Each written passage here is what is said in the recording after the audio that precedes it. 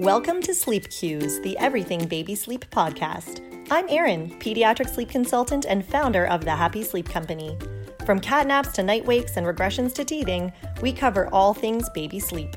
With a passion for children's sleep, we're here to help tired families get healthy rest. Hi everyone, welcome back to Sleep Cues, the Everything Baby Sleep podcast. Today is Q&A Tuesday. We've got a big question about a wedding coming up. And I find we usually get this around this time of year because we're getting into that season of the year, end of life, where there are weddings and there are cottages to go to and there are long weekends away, and we want to enjoy all this stuff, but we also want to keep our baby's sleep on track. And sometimes it can feel really unachievable, but it is achievable. And there's just sometimes a little bit of fancy footwork we have to do to get around the sleep schedule, but also go places and get out and have fun. So let's dive into today's questions. These are the top 5 questions, or just in general 5 questions that I pulled out of my DM box on Instagram this week. I'm going to share them with you. I'm going to go through the answers and hopefully it'll help out, and particularly that travel one that'll get you prepared for some things that are coming up in the summer. So the first question is about capping a nap. It's a quick one on a 16-month-old.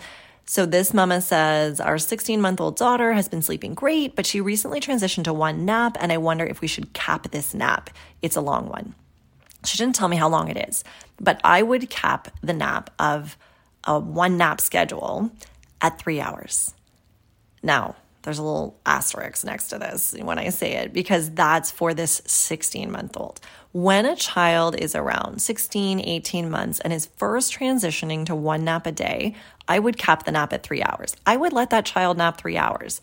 Some parents will feel they need to cap it at 2 or less. Not at that age. I find the vast majority of 16, 18, 20-month-olds are just fine with a 3-hour nap and still like a 7:15 p.m. bedtime. They're still tired enough for that. So go ahead and let it be 3 hours. I will say that normally at this age, I put a child down for a nap at noon, and I wouldn't let the nap go later than 3 p.m.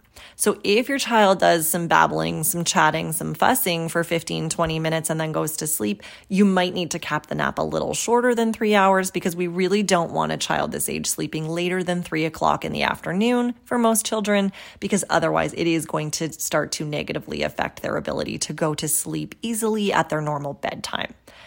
When a child gets to closer to 2 years of age, then you might have to start capping this nap a little closer to 2 hours.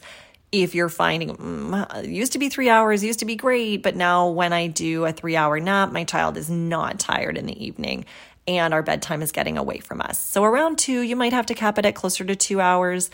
And then around 2.5 years of age, I would often cap the nap at an hour and a half. Now, every child's different, and if your 2.5-year-old is still rocking a 2-hour nap and having a good bedtime, then that's fine. But a lot of times around 2.5 to 3 years of age, we find if our child is still napping 2+ hours in the day, bedtime is getting away from us. It's getting late, it's getting difficult.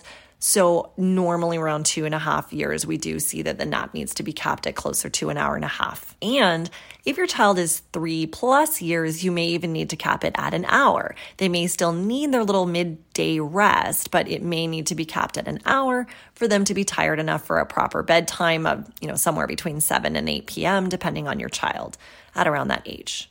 And then usually if we're 3+ and we've already started capping the nap at an hour, and then we still start to see that our child is not tired enough for bedtime, that's when we will just drop the nap altogether, and that usually happens somewhere between 3 and 4 years of age. Next question is about a 5-month-old who's up a lot. Desperate, tired mama here, Erin. We are up 10 times at night. Yes, this says 10 times, and I double-checked to make sure I didn't copy this question down incorrectly. It says 10 times. We are up 10 times at night with my 5-month-old. I believe my son is on the smaller side and is a bit below weight for his age. Should I wait until his weight is up in order to do sleep coaching? It's a really good question.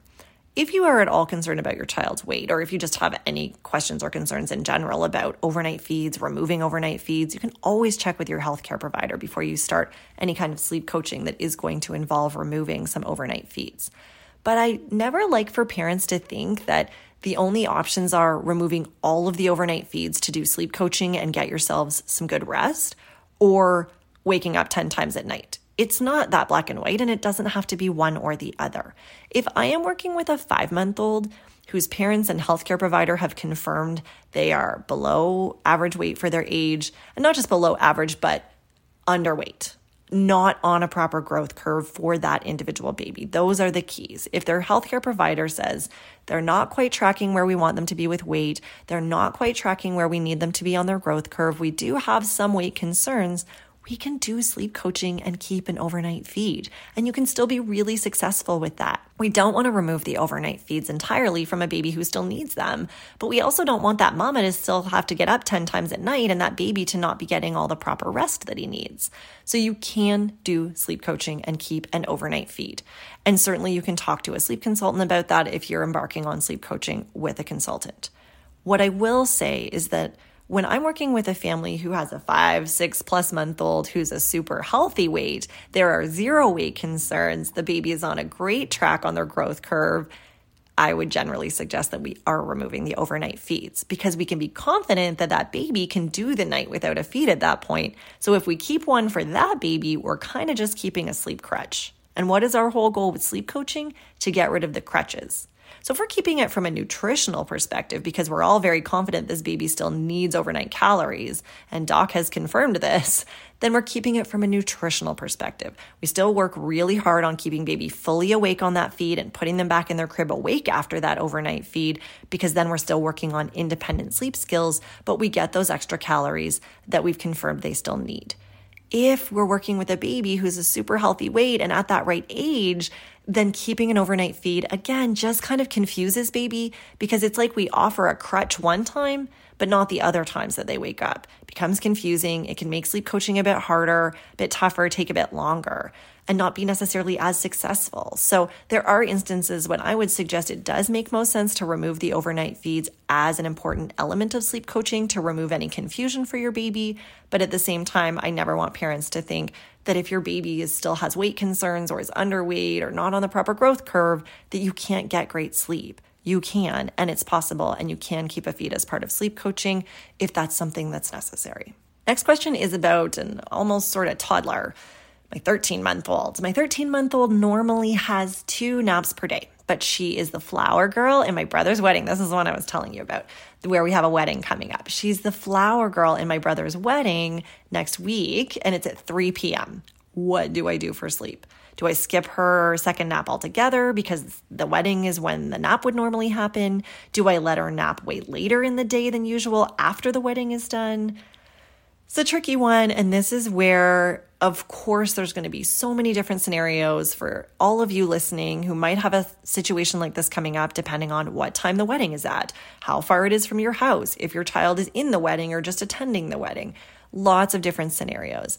We have to go with the flow a little bit on a day like this, and especially if your child is already a really good sleeper, they're probably just going to be totally fine with whatever you end up doing. You use your parental instincts, you decide what's going to work best for your family in this very specific scenario, this one day, and it will just be one day. But since I have you here, and since I've read out the question, for this specific situation, 13-month-old, 2 naps a day, normally naps around 3 p.m., but that's when the wedding is. This mom probably caps her child's morning nap at around an hour at this age to make sure that she'll still take a second nap. So probably the best scenario for that day is to just not cap the morning nap. Put your child down for their morning nap, let them nap as long as they'll nap, and then don't do a second nap that day for this older child, this 13-month-old. Just let them go to the wedding. They'll probably be really distracted by everything that's going on and kind of even forget that they're tired. And then if you can, try to get them down for a 6 o'clock bedtime that night. I know that might be tough because you are probably attending this wedding too, and dinner is probably at 6 p.m., but maybe this is where we talk about like a grandparent on the other side of the family who's not attending the wedding, taking care of your baby once dinner time rolls around so that they can put them down at a nearby hotel, or if they live nearby, at their house with them for a good early bedtime if we've only done 1 nap that day for a child who normally has 2. But there are other options too. Maybe you do another nap later in the day. Maybe you do the 3:00 wedding. Your child is an adorable little flower girl. You finish up the ceremony around 4 and your child's really, really tired and cranky. And you think it's going to be a disaster if you try to get them to go until 6:00 for bedtime without sleep. So maybe you put them in a carrier or a stroller and you stroll around while the newlyweds have their photos taken and you let her have an hour-long nap. Do you normally let your 13-month-old nap until 5:00 in the afternoon? Probably not. On that day, is it going to be okay? And then just put her to bed for the night a few hours later. She's probably going to be really overtired or just really tired from the day, but you got her that little rest from 4 to 5:00, did a few hours of awake time, and then put her to bed for the night. That might be an option too. So you can see where there's a couple different options, and you can even just see how the day goes. But really let yourself do this stuff. Don't skip the wedding, if you can help it. Don't skip the event or not go to that cottage that weekend because you think it's just going to totally mess up your baby's sleep. The best thing we can do is try, especially if we are in the early months and years of parenting and it's stuff we've just never even tried before. And we've convinced ourselves it's going to be awful and go terribly. Might it be? Maybe. And if it is, that's going to stink, but it's one day or one weekend. And more likely, it's not going to be terrible. It's not going to be awful, and it's going to go just fine, and you're going to have fun, and you're going to see other adults and socialize, and that's really important for you. So make sure you're not skipping out on that stuff, and we're just rearranging the schedule a little bit as needed to try to keep sleep on track while also getting out. Next question is about sleep training. Trying to do sleep training with my daughter. When, if at all, is it okay to pick up baby to change their diaper? She always has a very wet diaper when she wakes up in the middle of the night, and sometimes she's leaked through. Should I change her, or will that disrupt sleep coaching? Moms, dads, always change your baby if they have leaked through their clothing or if they've pooped. Whether you are doing sleep coaching or not, super important. Just because that's really uncomfortable. We don't want them to get a rash. We don't want them to be uncomfortable and be crying. You can, of course, and should change your baby during sleep coaching or not if they have leaked through or have a poop in their diaper. If you are doing sleep coaching or not, and you go in your baby's room at night to reassure them and you're like, oh shoot, you have leaked through your diaper onto your clothes, or you have pooped, I can smell it, or I can feel it in there. We're going to try to make it as non-stimulating as possible, but we are going to change your baby. So you're going to, with as minimal light as humanly possible, maybe even just the light from the hallway, get the job done. Get them out of their crib, change their diaper, get them nice and cozy again, give them a kiss and put them back in their crib. And then continue on with whatever you normally would have done for a night wake. So yes, definitely changing that diaper. Do remember, though, that overnight diapers are a thing, and they're a thing for a reason. Because once your baby starts doing well with sleep and sleeping through the night, we certainly don't want the full diaper or the leaky diaper to be the reason that your baby woke up when you've done all this work to do sleep coaching and get them sleeping through the night. So consider a true overnight diaper with some extra protection for the night rather than just a regular diaper. If your baby is one who just consistently pees through their diaper onto their clothing, a hack or a trick that some parents use is going one size up and double diapering. So 2 diapers overnight works for some families. But bottom line, yes, always change your baby if they've leaked through or pooped. But let them, be okay to go the night in their diaper if it's a good overnight diaper and they have not leaked or pooped. And always put a really nice layer of some kind of diaper ointment on your baby before you put them to bed every night so that even if they don't leak or poop, they still have that protection on their bum. You can get a nice natural option. I really, really love one called Substance by a company called Matter Company. That's one you can look at, but there's lots of different great options. And last question for today. Hi, Erin. What is the max daytime sleep you'd recommend for a 7.5-month-old? She is currently doing around 4 hours of sleep in a day. Is that too much at this age? It's a really good question. I mean, a lot of times when parents contact us, their biggest concern is their baby gets almost 0 daytime sleep and won't nap. But sometimes too much daytime sleep is the issue. For a child this age, around 7.5 months, some of them have already dropped to 2 naps a day and some are still on 3. But no matter which they're on, 2 naps or 3, usually around just 4 hours or slightly less daytime sleep is appropriate. And if we're getting more than that, more than 4 hours, we're probably going to get into disrupted nights because there's not enough sleep pressure. And it's definitely different by age. Newborns need loads and loads of sleep and might be getting like 5 to 6 hours of daytime sleep and still lots of sleep at night as well. When we are around sort of this 5 to 7, 8 month mark, we're probably looking at more like 4 hours or slightly less for daytime sleep.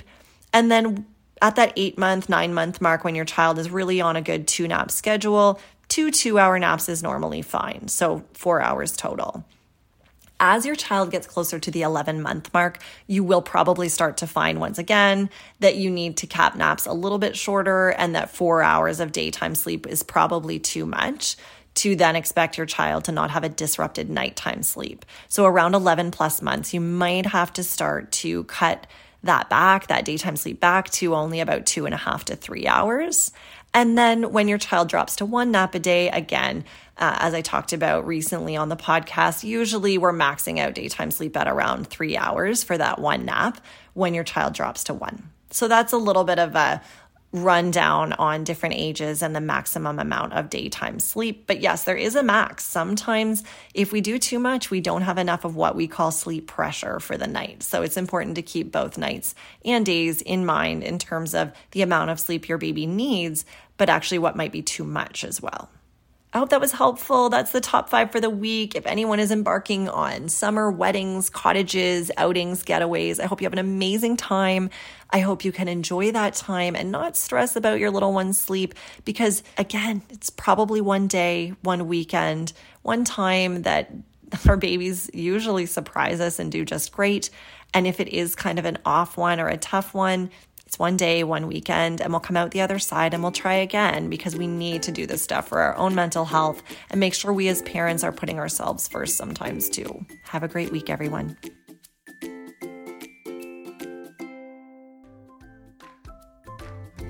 Thanks for listening to Sleep Cues, the Everything Baby Sleep podcast. If you enjoyed this episode, please subscribe, leave a review, and share this episode with a mom or dad who might need some rest. Connect with us on Instagram at The Happy Sleep Company and check out our website, thehappysleepcompany.com, for loads of blogs, sleep guides, and information about how we work with families one-on-one to get sleep on track.